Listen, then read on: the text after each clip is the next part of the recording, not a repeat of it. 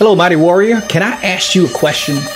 Do you love your wife? Of course you do. But be honest, do you sometimes struggle living with her? You know what I mean. You're loving each other one moment and then you're arguing the next. Probably with something that she said or you did. And deep down inside, don't you wish your marriage could be easier? Well, it can be, and we want to help you. Backed by popular demand, Real Men Connect is hosting the second Marriage Secrets for Men boot camp on Saturday, November the 10th from 8 a.m. to 2 p.m. in Chattanooga, Tennessee, and you don't want to miss it.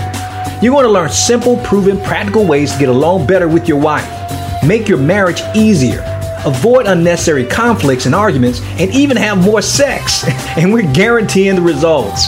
But here's the catch. You can't tell your wife what you learned. You can only apply what you learned.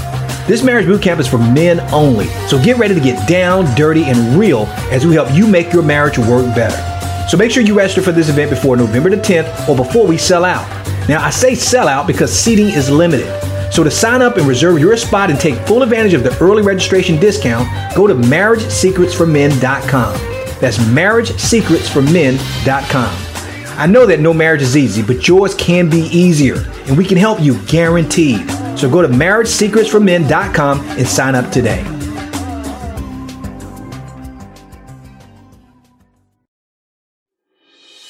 Welcome to Real Men Connect. Are you ready to be the extraordinary man, husband, father, and leader God called and created you to be?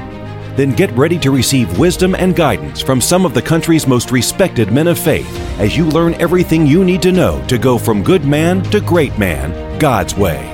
No judgment, no shame. Just real men with real challenges seeking real change. All for God's glory. Hello, mighty men of God, and welcome to the Real Men Connect podcast, where we help good men become great men God's way. I'm your host, Dr. Joe Martin, and every week we interview some of the nation's most respected and accomplished men of faith to find out what it really takes to become the kind of husband, father, and spiritual leader God called and created us to be. Each interview session is packed with practical, proven biblical principles you can immediately apply in your relationships, on your job, and in your community. And today we have with us Eddie Caparucci, who is a licensed professional counselor with a private practice in Marietta, Georgia, right down the road, not too far from us outside of Atlanta. And Eddie specializes in treating sexual and pornography addictions. Eddie is also the author of the new Christian book, Removing the Shame Label, and he serves as an elder in his church and is passionate about helping people strengthen their relationship with God.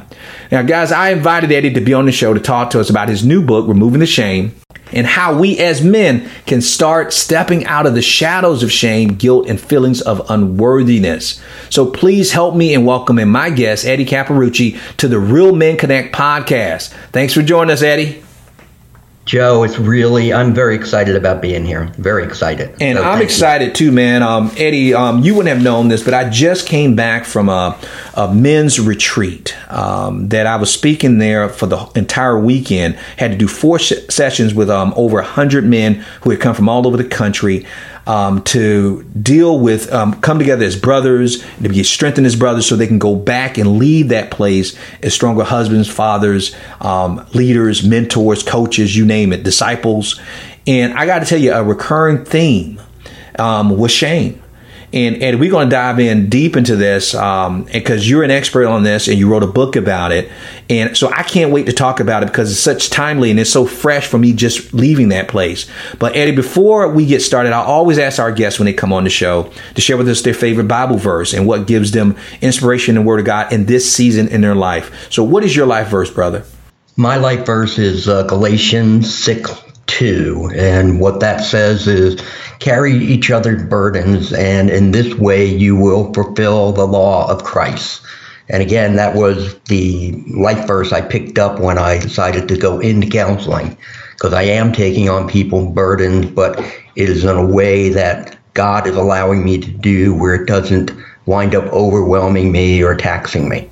And that's a great starting point for us, Eddie, because you said that, because no one has ever shared that particular Bible verse as their life verse. We're now over 280 something episodes in, so I like that. And basically, when I told you about that retreat, it was about sharing each other's burdens, that we are blood brothers by the blood of Jesus Christ. So you said that kind of inspired you. So let's go into your story, man. Let's talk a little bit how you got into being a counselor and focusing on this particular topic. Right. Well, basically, let me step back further. I was raised a Christian, grew up with the Catholic faith, but I never really knew what it meant to, have a relationship with Jesus Christ. In fact, that didn't happen until almost 16 years ago when we moved down here from New Jersey, my family and my wife was saying, hey, you know what, would you be open to checking out a different church? I think, you need to see more in the way of growth. Because for me, it was go to church on Sunday, throw your money in the collection pot, and then go live the way the world lives. And I said, sure, we could do that. And we did. I sat in a church, and it was the first time I ever heard that it's all about a relationship with Jesus Christ. And I remember turning to my wife and saying to her, is he nuts? Because I don't understand this. How in the world can I? It's difficult enough to have a relationship with people who I can see and talk to. How in the world do you do this? And that pastor, Bob Bullock, who's a wonderful friend of mine, a great mentor, he came over my house the next day and spent 4 hours with me, asking me about, talking to me about, what Christianity was really about. And one of the questions he had, he goes, so tell me about your Bible reading. And I said, Bible reading? I go, that's your job. And you're supposed to do that, and you talk to me. And he goes, no, I don't think that's the way it worked. And that began a journey for me where I picked up the Bible for the first time and started to read it. And I read it 4 times over a period of 2 years.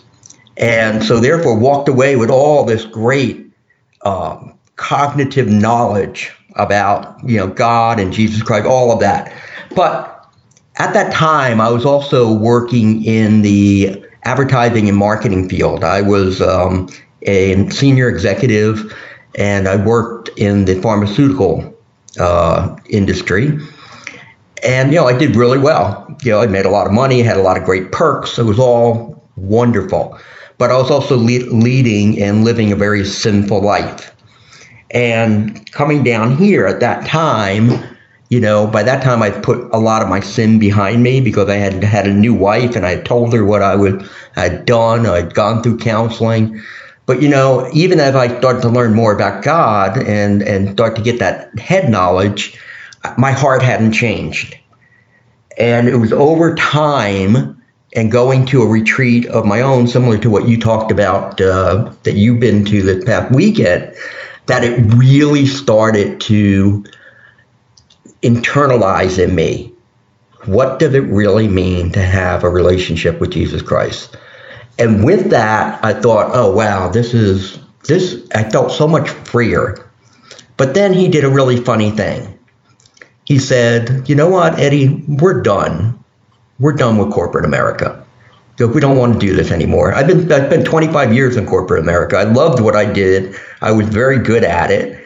And I really didn't like this new direction that he gave me. So I fought him for about 2 years. My wife had a wonderful time standing on the sideline watching, laughing as she saw me sitting here arguing with him, trying to bargain with him and all of that. And of course, as you knew, and I knew in my heart too, that ultimately he was going to win.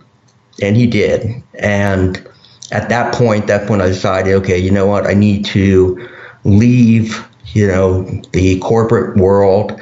And I went back to school, got a second master's, this one in counseling, did all my state work that I needed to do for licensing, and then became certified in treatment of sexual addiction and pornography addiction. And I've been doing that now for about 9 years. And I will tell you something, I am never more at peace than when I'm sitting in that chair every day because I get to see God at work all the time.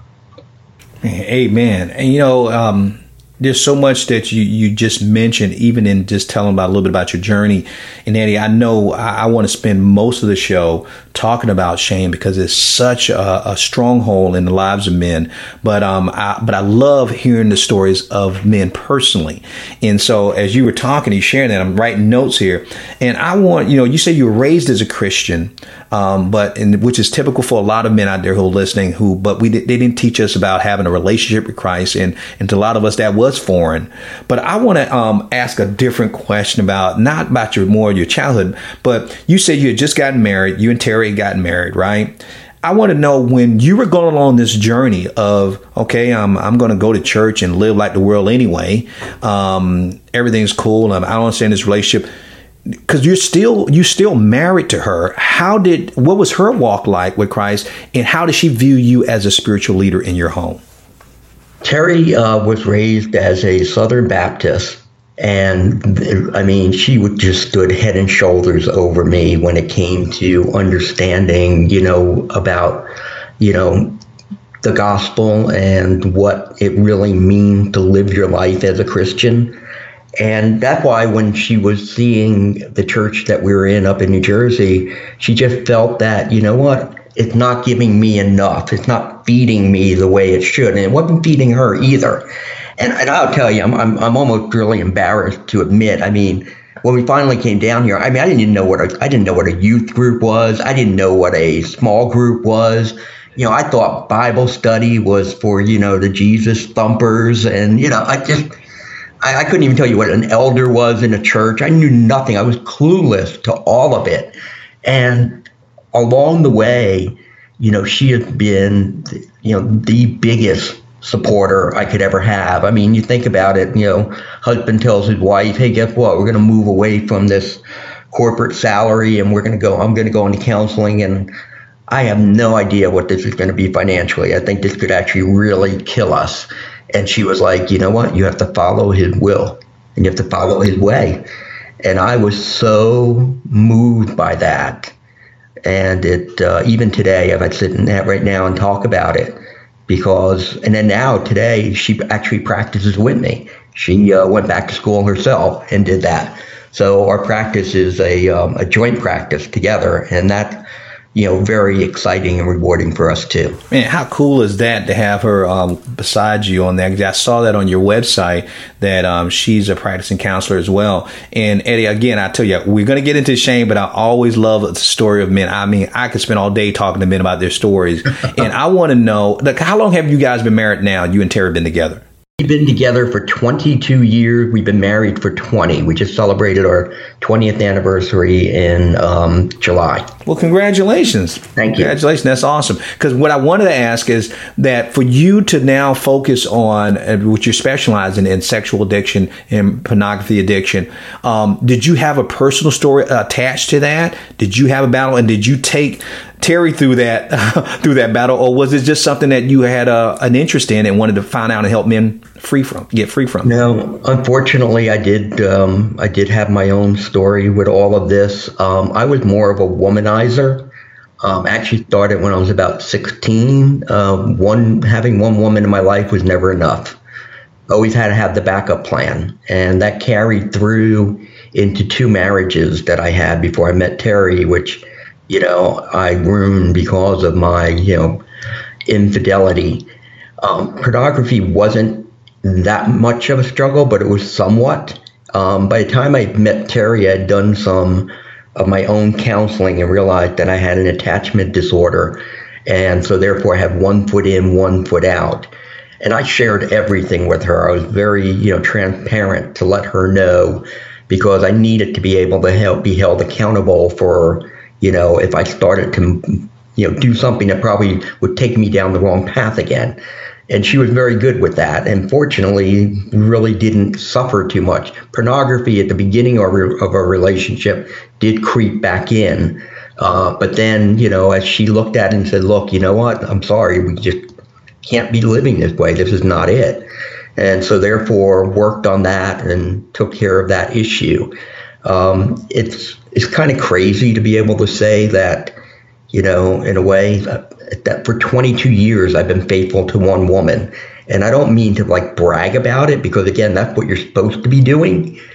But it's really happened like an achievement based on what my history was from 16 till, 38. But yeah, no, she saw some of it in the beginning when it came to pornography. But as far as infidelity, I've been completely faithful to her. But it was a big struggle in my life. I hurt way too many women. And that's part of what this book is here. And it shares some of my story in that. And Eddie, so what was the impetus behind you saying, now I want to work with these type of men in that? Because counseling can be broad and you can work with a lot of different areas, but you decide to specialize in sexual and porn addiction. What made you pick this particular field? Just because you went through it, or it was something else that pushed you towards it? No, that wasn't the reason. Once again, this is God at work. When I got my license, I was more of a generalist, and I saw people with anxiety and depression and, the standard stuff.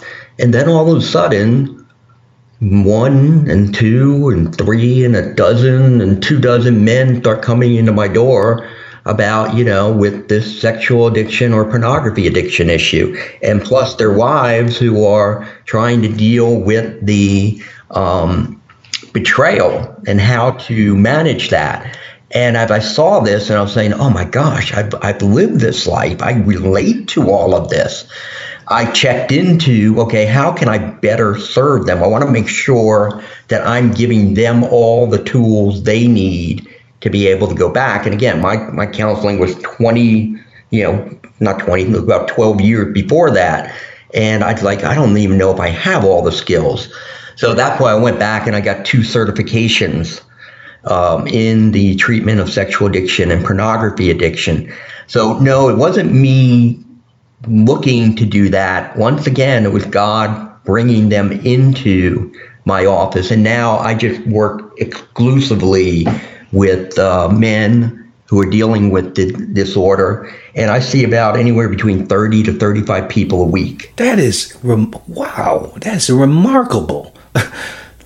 Oh my goodness. That's why I want you on the show, because it's not so much so the pornography and the sexual addiction. We know that that's just a symptom of a deeper issue. And we know that shame is probably at the root of that issue. And that's what we're going to talk about. But right before I start asking you questions about the shame, though, you've brought it up and I've brought it up a couple of times. And, guys out there who know my story, they know that because of my porn addiction and sexual addiction, that it ruined a 16-year marriage for me. And so God had called me to this because I know and I can relate to the men who are dealing with this. But I was just curious. I wanted to ask you, since you specialize in sexual and porn addiction, I was curious, could you explain the difference to us, the difference between the two? Well, a porn addiction is a sexual addiction. What we do, we kind of break it out in order just to say, okay, you know what, it hasn't escalated yet.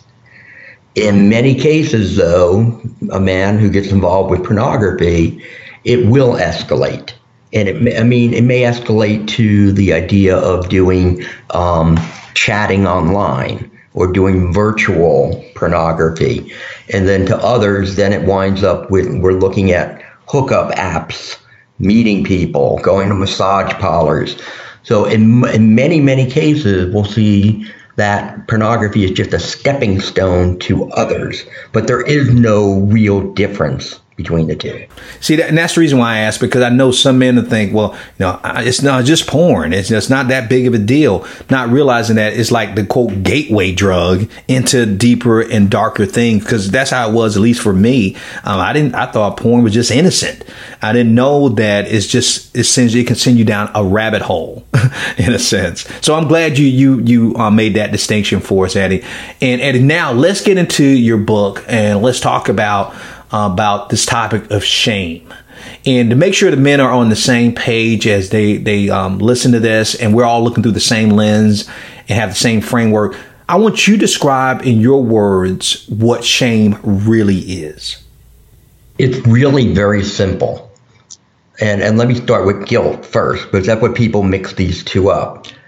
Guilt Guilt is the fact that I did something bad. I did something wrong. Shame is I am bad. I am wrong. And that is the most basic, simple definition of what shame is. Right. And I will repeat that again. It's one thing to know that you feel bad for doing something wrong, but it's a whole different thing when you think, I'm wrong. Something's wrong with me. I'm a bad person. I'm worthless. I'm nothing. And like I said, from that, being around men at the retreats, it's amazing how much shame we drag around with us. And in your book, you mentioned about the something called the Christian shame cycle. Could you kind of explain that to us? Sure, absolutely. Where it begins, when we look at how do we get involved with destructive behaviors, what it begins with is our experiencing of emotional or mental anguish. And some of the emotional anguish that we're dealing with could actually even be subconscious. We don't know what it's about, but it comes across maybe as presents itself as like being jittery and nervous, or we're just bored, or whatever it may be. And when we experience these emotions, we don't want to. We don't want to experience them. So therefore, what we're going to look for an outlet to escape to. As I say, most of the men who come in here, they're runners, and they're running away from their feeling. They don't want to feel. Actually, they don't know how to feel. So therefore, you engage in the sexual and the different sinful behaviors that we have. And then after you're done, there's shame that's involved in it. And once that shame starts to hit, as it brings up the feelings of, again, as you mentioned, worthlessness, there's a lot of self-loathing. How could I be this disgusting of a person? And that takes us to, well, that means God has to be very disappointed in me. God can't love someone as wretched as I am. God looks at me and says, oh, what a mess that I created. And then what that does is that then reinforces the shame. So now what to do with the shame is now actually almost encircling you. And then we go back to what happens. Okay, we're experiencing more emotional distress. And therefore, now what you have is what I call the Christian shame cycle. And so let me summarize, and you correct me, Eddie, because what you said is a mouthful, that it starts with emotional anguish or some type of mental distress, which leads to shame of us feeling bad about ourselves, which then it goes into disappointment, saying, when God must be disappointed in me, he cannot possibly love me, which reinforces the shame again, that goes right back into the emotional mental anguish and distress. Is that correct? Did I summarize that correctly? The only part that was missed there, you did a great job, was the fact of the actual engaging in the sinful behavior. Oh, that's right. Where would that? So, part. Yeah, that's right. That's right. So then because that's our acting out. Is that correct? That's correct. That's acting out. That's acting out. Now, I want to know, you mentioned about the mental anguish. What role does anger play in shame? Well, anger is one of those things that we use to hide what we truly feel. Anger is a secondary emotion. And again, it's one of those things that everyone can identify. I can tell you if I'm angry. I can tell you if I'm happy. I can tell you if I'm sad. Everyone can do that. But what happens is we can't drill down to determine, what do I really feel? So I'm angry. Okay, I'm angry right now, but what is really going on? Well, maybe it's the fact that I feel disappointed in someone, or maybe I felt humiliated by something. And so therefore, anger just serves as a shield to keep us from identifying what we're really feeling.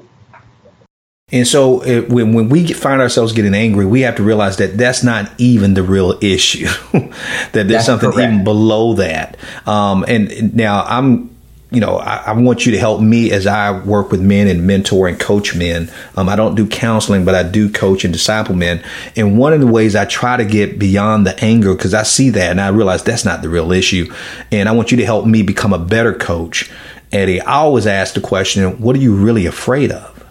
I look, because I keep thinking it's rooted somewhere in some type of fear. And so, and a lot of times that usually stumps them and they stop like, wow, John, I said, tell me, what are you really afraid of happening? What are you afraid happened here? What are you afraid is going to happen? Is there other telltale signs to help us get below anger? Yeah, I mean, that is a great approach that you take to, saying that. What I also ask men to try to do is to just do self-reflection and just take a moment to slow everything down.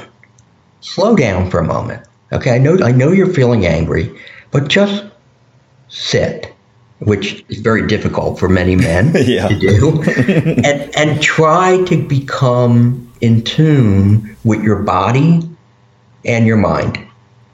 And when we start to slow down, now anger starts to lose its strength. It starts to dissipate. And then through that, usually we're able to go and drill down. Now, a lot of times I have to give somebody like a word list of different emotions, because again, they don't even know what these emotions are. And then they could look at that word list and say, oh, yes, that's what I'm feeling right now. I'm feeling belittled. I'm feeling disrespected. That's what it is. I feel disrespected. And then to your point, like, okay, so, what's the fear of that, of being disrespected? Well, the fact is that if I'm disrespected, then no one takes me seriously. And once again, I feel worthless.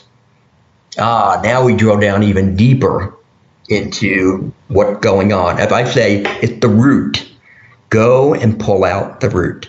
Right.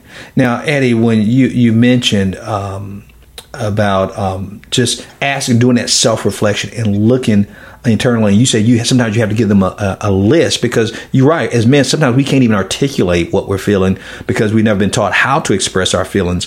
Now, I'm just curious, this emotional list that you give them, is there basic emotions that you give them to choose from and say, hey, what is this? What best describes you in this? Right. The basic ones, again, go back to the secondary emotions. So, for example, a lot of times we'll use what's called an emotional wheel. And in fact, if your listeners wanted to go to Google and type in emotional wheel or, emotional chart, they'll find a lot of different things that are there. So, for example, let's stick with anger for a moment. You have anger, and then out of anger on the wheel, if you move outward, you're going to find all these other words that try to determine why it is that you're angry, or even sad. If, for example, if I'm sad, but I drill out, what am I really feeling at this moment? Again, I may be feeling disappointed. Okay, well, see, that's better as opposed to, okay, you're sad, you're pouting. All right, the wife's like, come on, will you get over it? But then you sit there instead, you say, well, I was very disappointed about that. Ooh, okay. See, when we really share what we really feel, what we do is we put people back on their heels, because now you're talking at a deeper level. When you talk about using anger and sadness, you're on a 10,000 foot level. People don't really know what's going on in your mind and your heart. And so, in those emotions, then, like you said, are secondary emotions. They're not really the primary emotion. Okay, I got you. Now, Eddie, I hear men say this, and I'm sure you've heard them say it a lot too, because usually when we're trying to comfort men or comfort anyone who's hurting, we want to usually remind them of God's love and tell them how much Jesus loves them, and Jesus paid the price on the cross for us, and God loves us so much that he gave his son for us. And cognitively, they get that. And they receive that, and they say, man, yeah, I know God loves me. And you're like, well, then what's the problem? And we realize now from working around so many men that a lot of them, and I've actually heard men say it, that I know God loves me, but I don't really think he likes me. Why do you think it's so difficult for us as Christian men to feel God's love and acceptance? Well, if we look back at a lot of different studies that have been done, you're going to find there's a strong correlation between the attachment we have with our earthly father and the attachment we have with our heavenly father.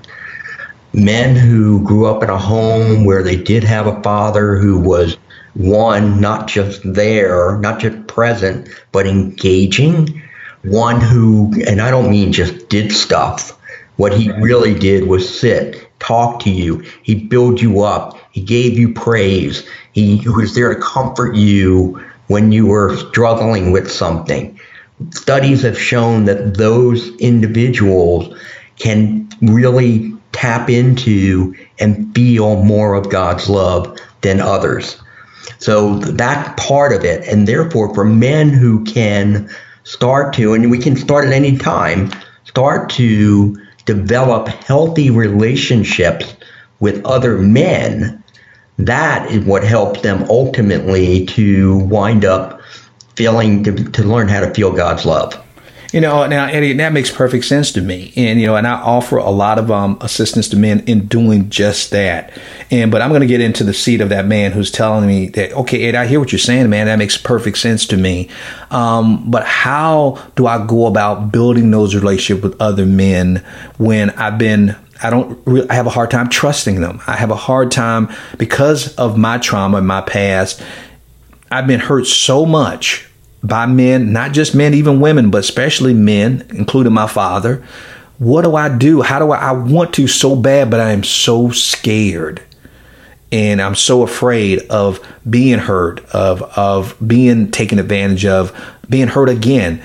So, Eddie, how do you advise them on what they can do when they're in that kind of state of mind? A step at a time.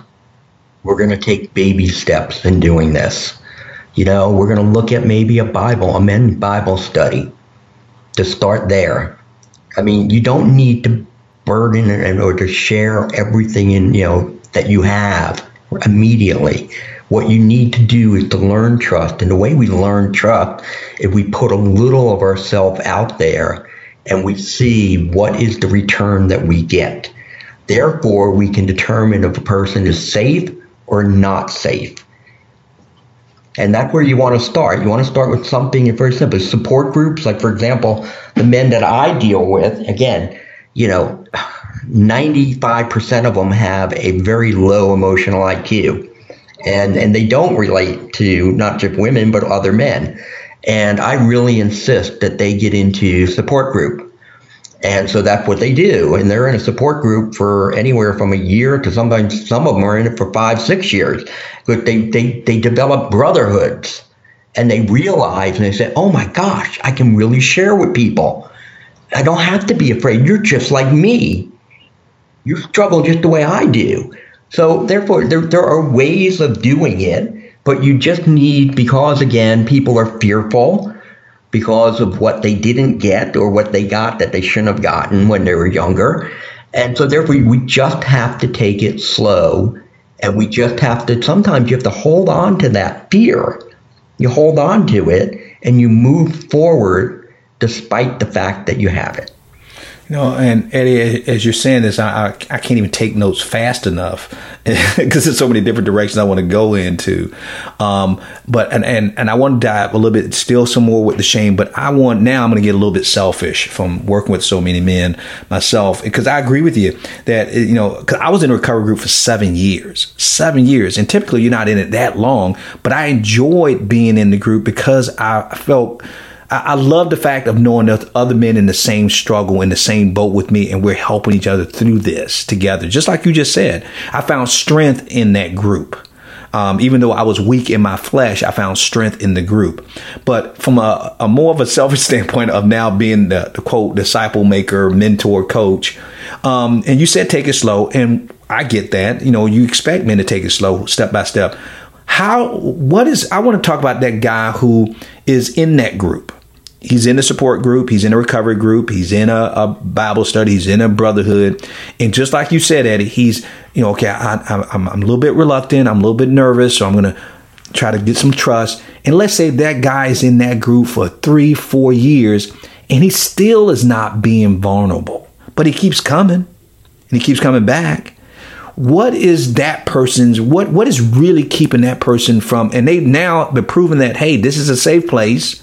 What prevents a guy like that? Is it the shame that keeps him from, after even building those relationships, still not sharing? What is the cause of that?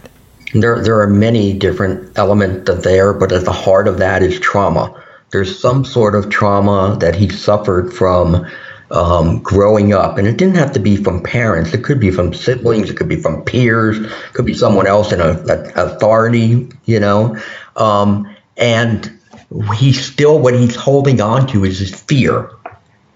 His fear that if I do, because at one point he put something out there and it didn't go well.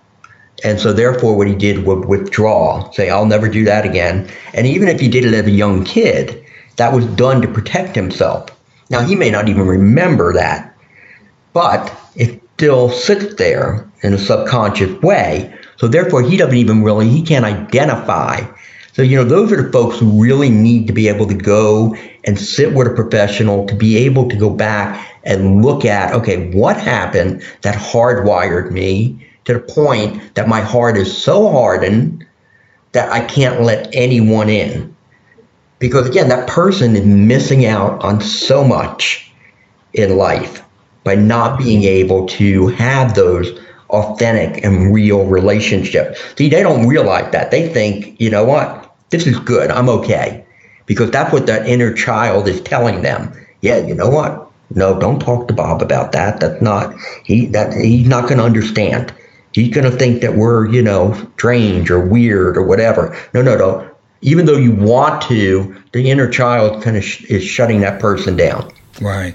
And so what I'm hearing from you, Eddie, is that that's also, if we're that guy who's in that particular position, that should be like a warning light on our dashboard, emotional dashboard, telling us that, wow, we need to seek some professional help for this. Yes, because it's a natural thing to go move slow in a relationship building process.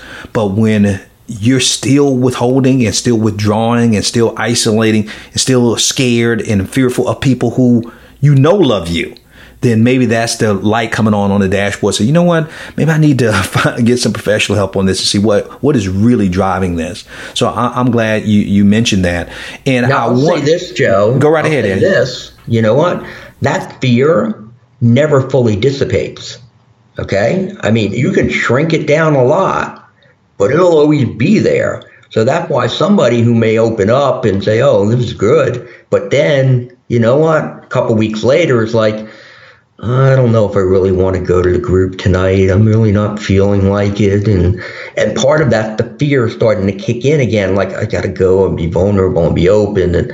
And what they have to do is, again, hold on to that fear, hold on to that discomfort, and continue to move forward. And the more and more you do that, the fear shrinks dramatically. So therefore you can hold it and continue to move forward, but it never fully dissipates. So even though it never really is gone, we can reduce the impact of it. And what I'm hearing you saying also is that feel the fear, but do it afraid anyway. Yes. Because if you feel it and do it afraid, you're going to get stronger, and that fear is going to shrink, even if it doesn't go away completely. That's exactly right. You need to, it's learning how to manage it, learning how to navigate around the fear and not allow it to control us. We instead control our fear. All right. And I have a few more questions I want to get into. I may not be able to get into all of them, but I wanted to touch on something that you said. And I know if the guys, they probably could have missed it, go back and listen to what Eddie said earlier, is when you mentioned about our relationship with our earthly fathers. And we typically hear about the father who was abusive, the father who was emotionally detached and all this other stuff. But you mentioned about the father, even if it was a good father, but he did not provide the emotional outlet for that boy. And I wrote down here of that is one thing to show our son's strength.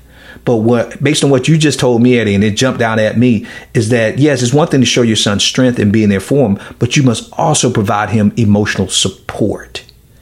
If you could speak just quickly back to that again, because I don't think we should rush past that. How important is it to us as fathers to provide emotional support for our sons, and what does that look like? It is critical to do so. And, I in my practice, I also see men who have same-sex attraction. and who have even sometimes acted out on it. They are not homosexual. They are not bisexual. What they're looking for is they're looking for validation from another man. But unfortunately, they're looking for it based on their sexual performance with that man.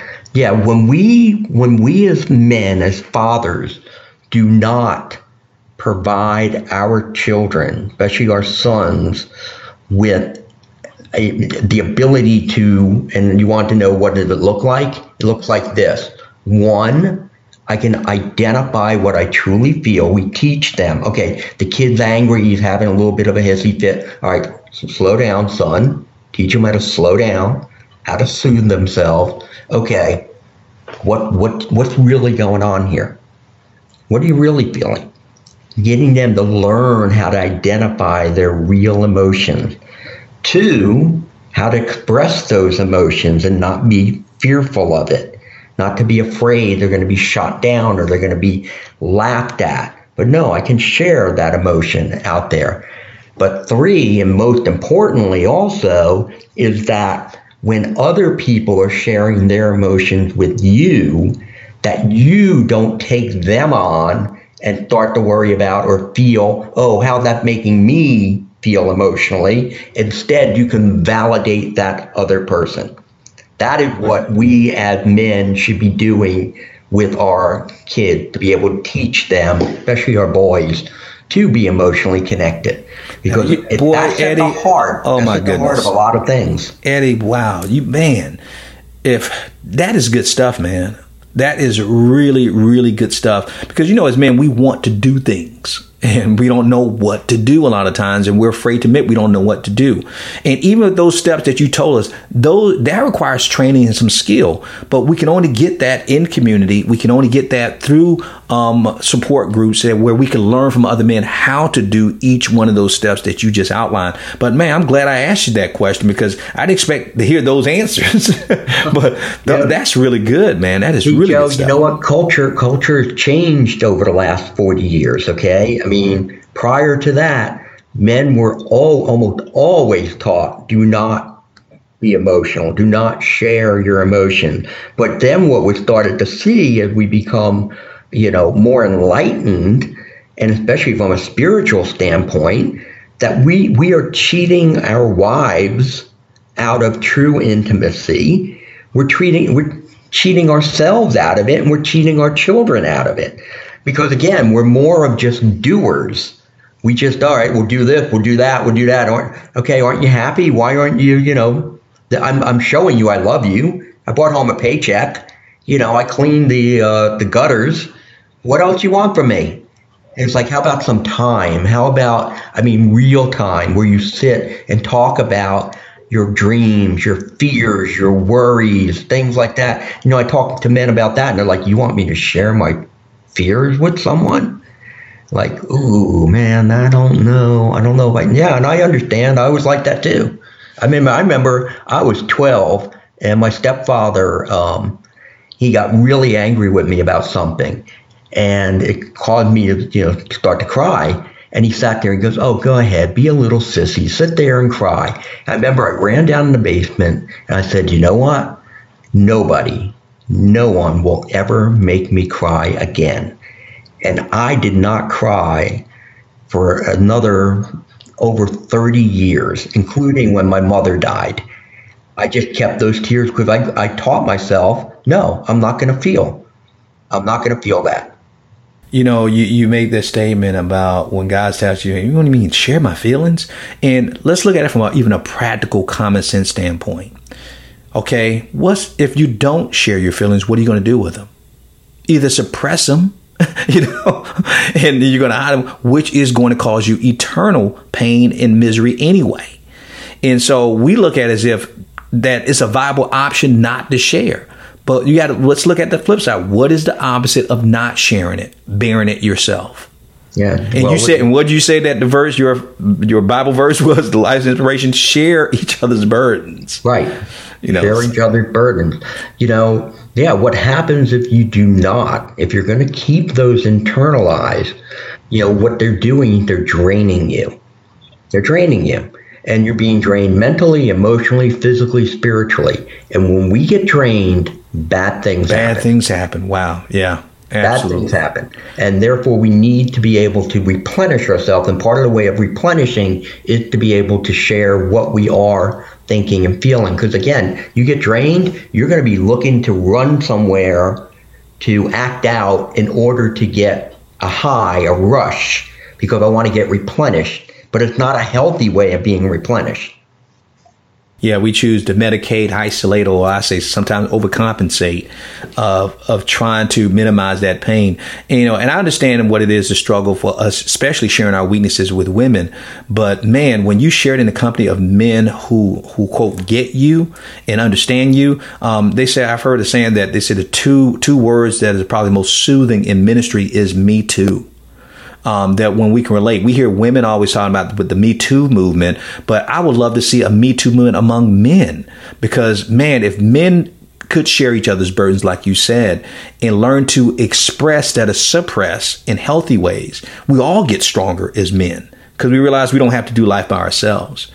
And Eddie, I tell you, I'm not going to get to all the questions that I have for you today. And I want to really get to the man up questions, because I love when we have counselors on the show to share their expertise. But I'm asking myself, if I only had one more question to ask Eddie, since I'm running out of time, what would it be? And I can't wait to ask you this question.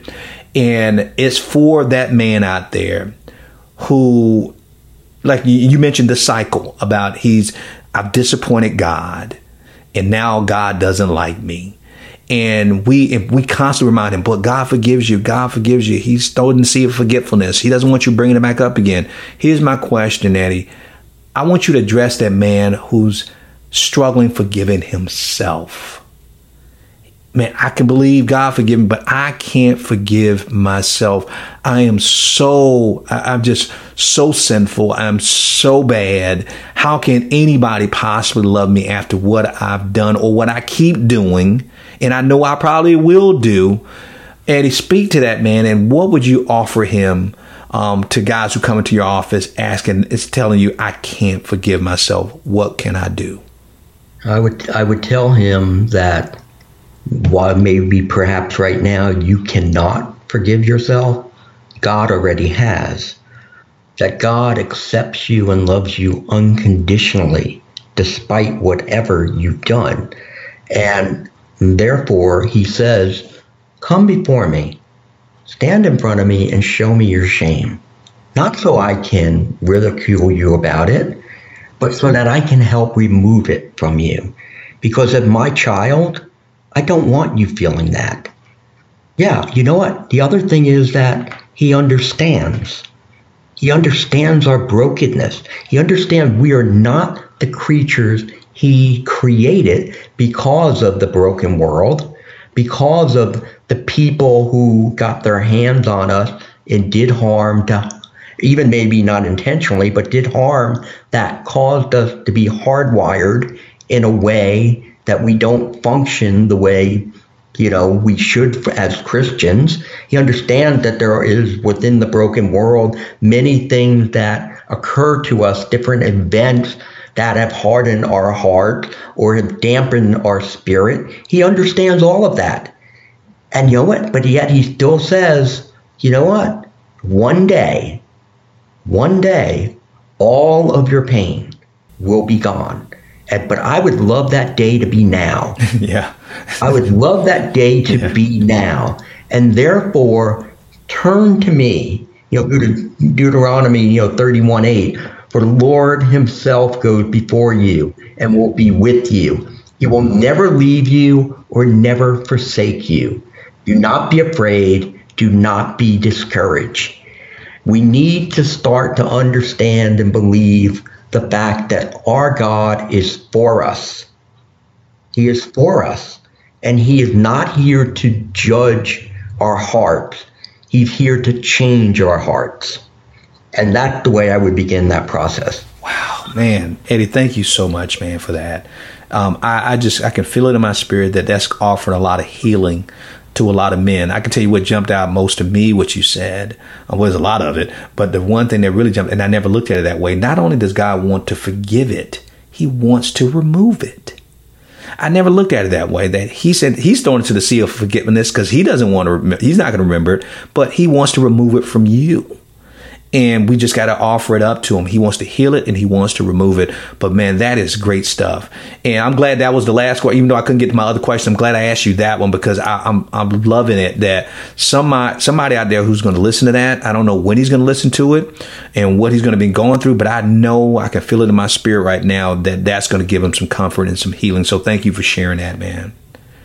Now it's time, Eddie, for our infamous Man Up questions. And basically, these are just 5 questions, Eddie, that we ask men on the show, our guests, to respond to, starting with the letters MANUP. And we just asked for your fearless honesty. And I don't think you have a problem with that. So the questions, Eddie, is, are you ready, man?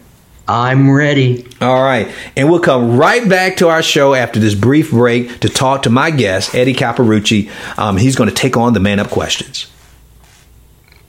If you're like most men in our audience, you're committed to becoming the man, husband, father, and leader God called and created you to be. But the truth of the matter is, you struggle with either finding the time or knowing where to start. That's exactly why I created the Real Men Spiritual Leader Blueprint, to give you a step-by-step, easy-to-follow guide to spiritually leading your family, even if you're a new believer. Now, you can't buy the Real Men Spiritual Leader Blueprint, but you can get it for free by signing up for our free e-newsletter. By signing up, you will be notified anytime fresh content is added to my site, so you don't always have to visit my blog to stay up to date on the latest information. Now, to get your free copy of the Real Men Spiritual Leader Blueprint, just visit realmenconnect.com and simply enter your name and email address on the form on the page.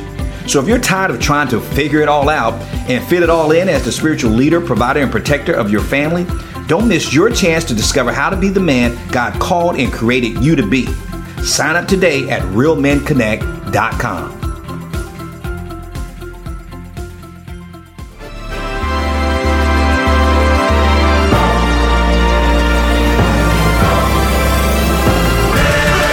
Welcome back, Mighty Warriors. I'm with my guest, Eddie Caparucci, who's the author of a book that's talking about us dealing with our shame and removing that shame label that we put on ourselves. And I say that we put on ourselves because a lot of times the enemy may try to accuse us and we let other people talk to us, but it's us who asphyxiate that label of shame on ourselves. And he's been addressing that. But Eddie has decided that he's going to take on the Man Up questions for us. And I can't wait to ask him.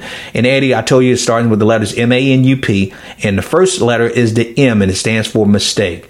Eddie, as a man personally for you, and you've been through a lot, and now you're counseling men who are going through a lot, what was the biggest mistake you made as a man that you learned the most from?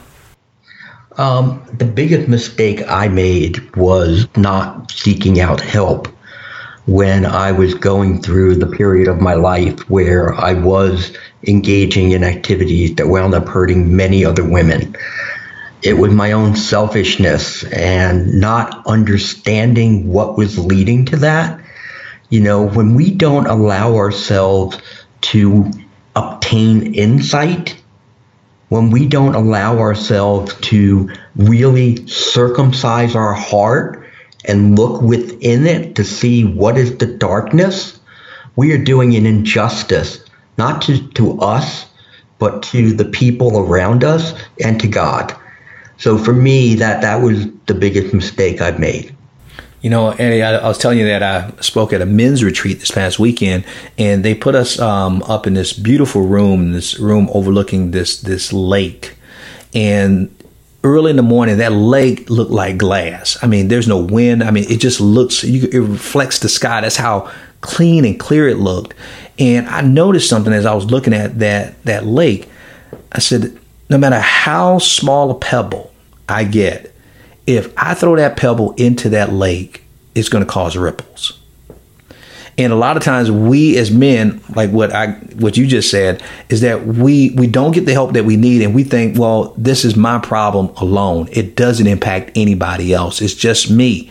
And it's like throwing that pebble into that lake and thinking that it's not going to start a ripple. it impacts other people. And no matter how big that lake is, those ripples go beyond that one spot. And so I can relate to that I never thought when I was struggling that I didn't need to get help. I didn't do that self-reflection.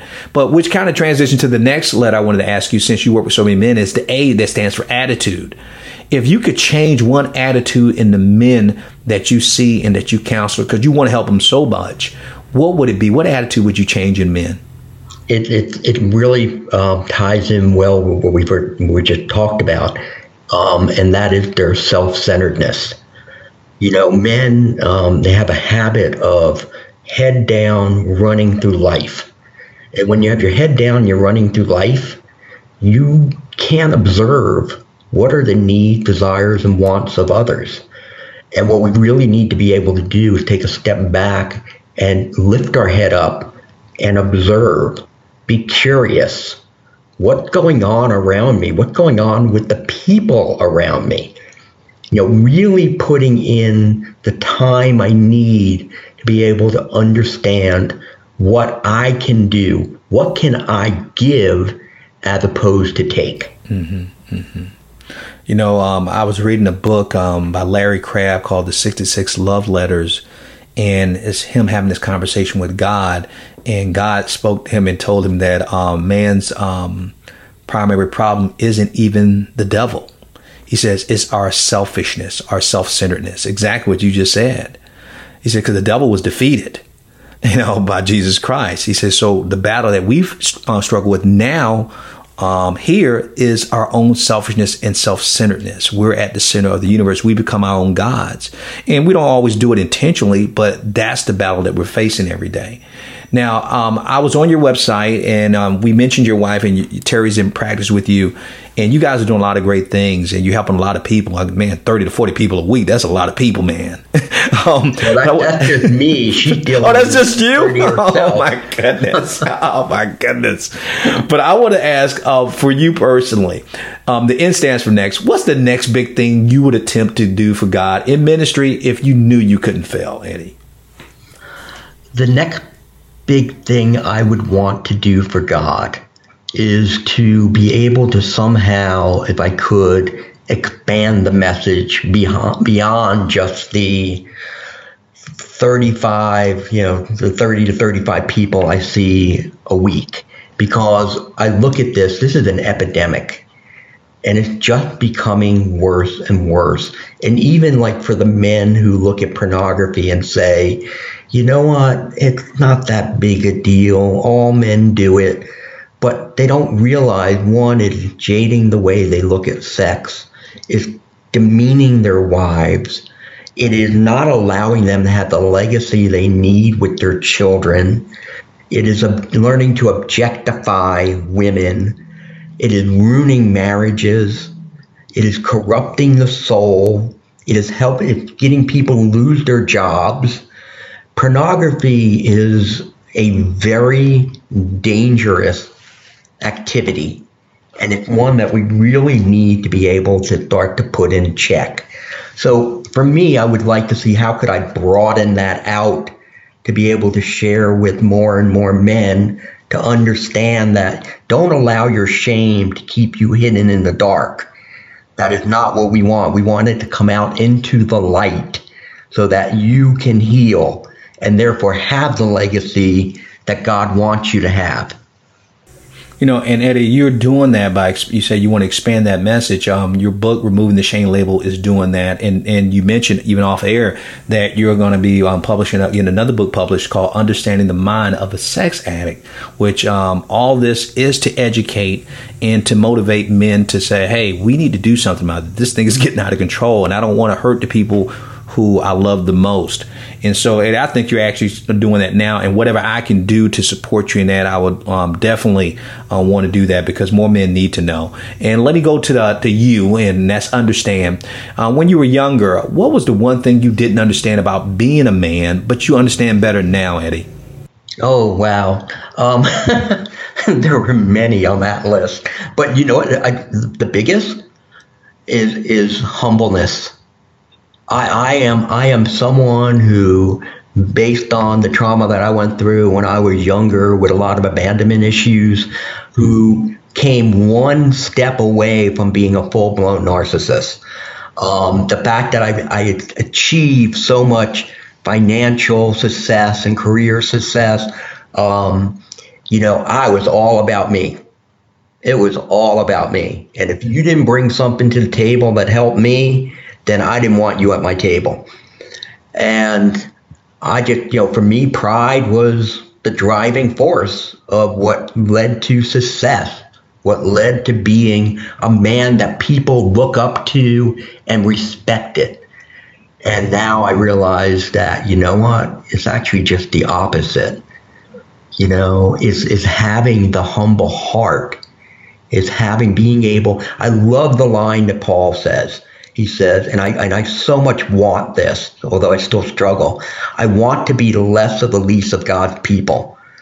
I mean, I really do. I want to be that, but I still at times struggle to get there. And I got to keep stepping back and reminding myself over and over and over again, no, it is not about you. Put your ego aside. And again, continue to serve, continue to give. As I said before, do not be a taker, be a giver. Yeah. Wow, that resonates with me. As soon as you're saying that, I'm thinking, ouch, because I realized that could have been that's me. I look at. I remember asking God after I had hit rock bottom, and I realized that He was a rock at the bottom. And when I finally, by His grace and His mercy, He sent a man to disciple me and to mentor me.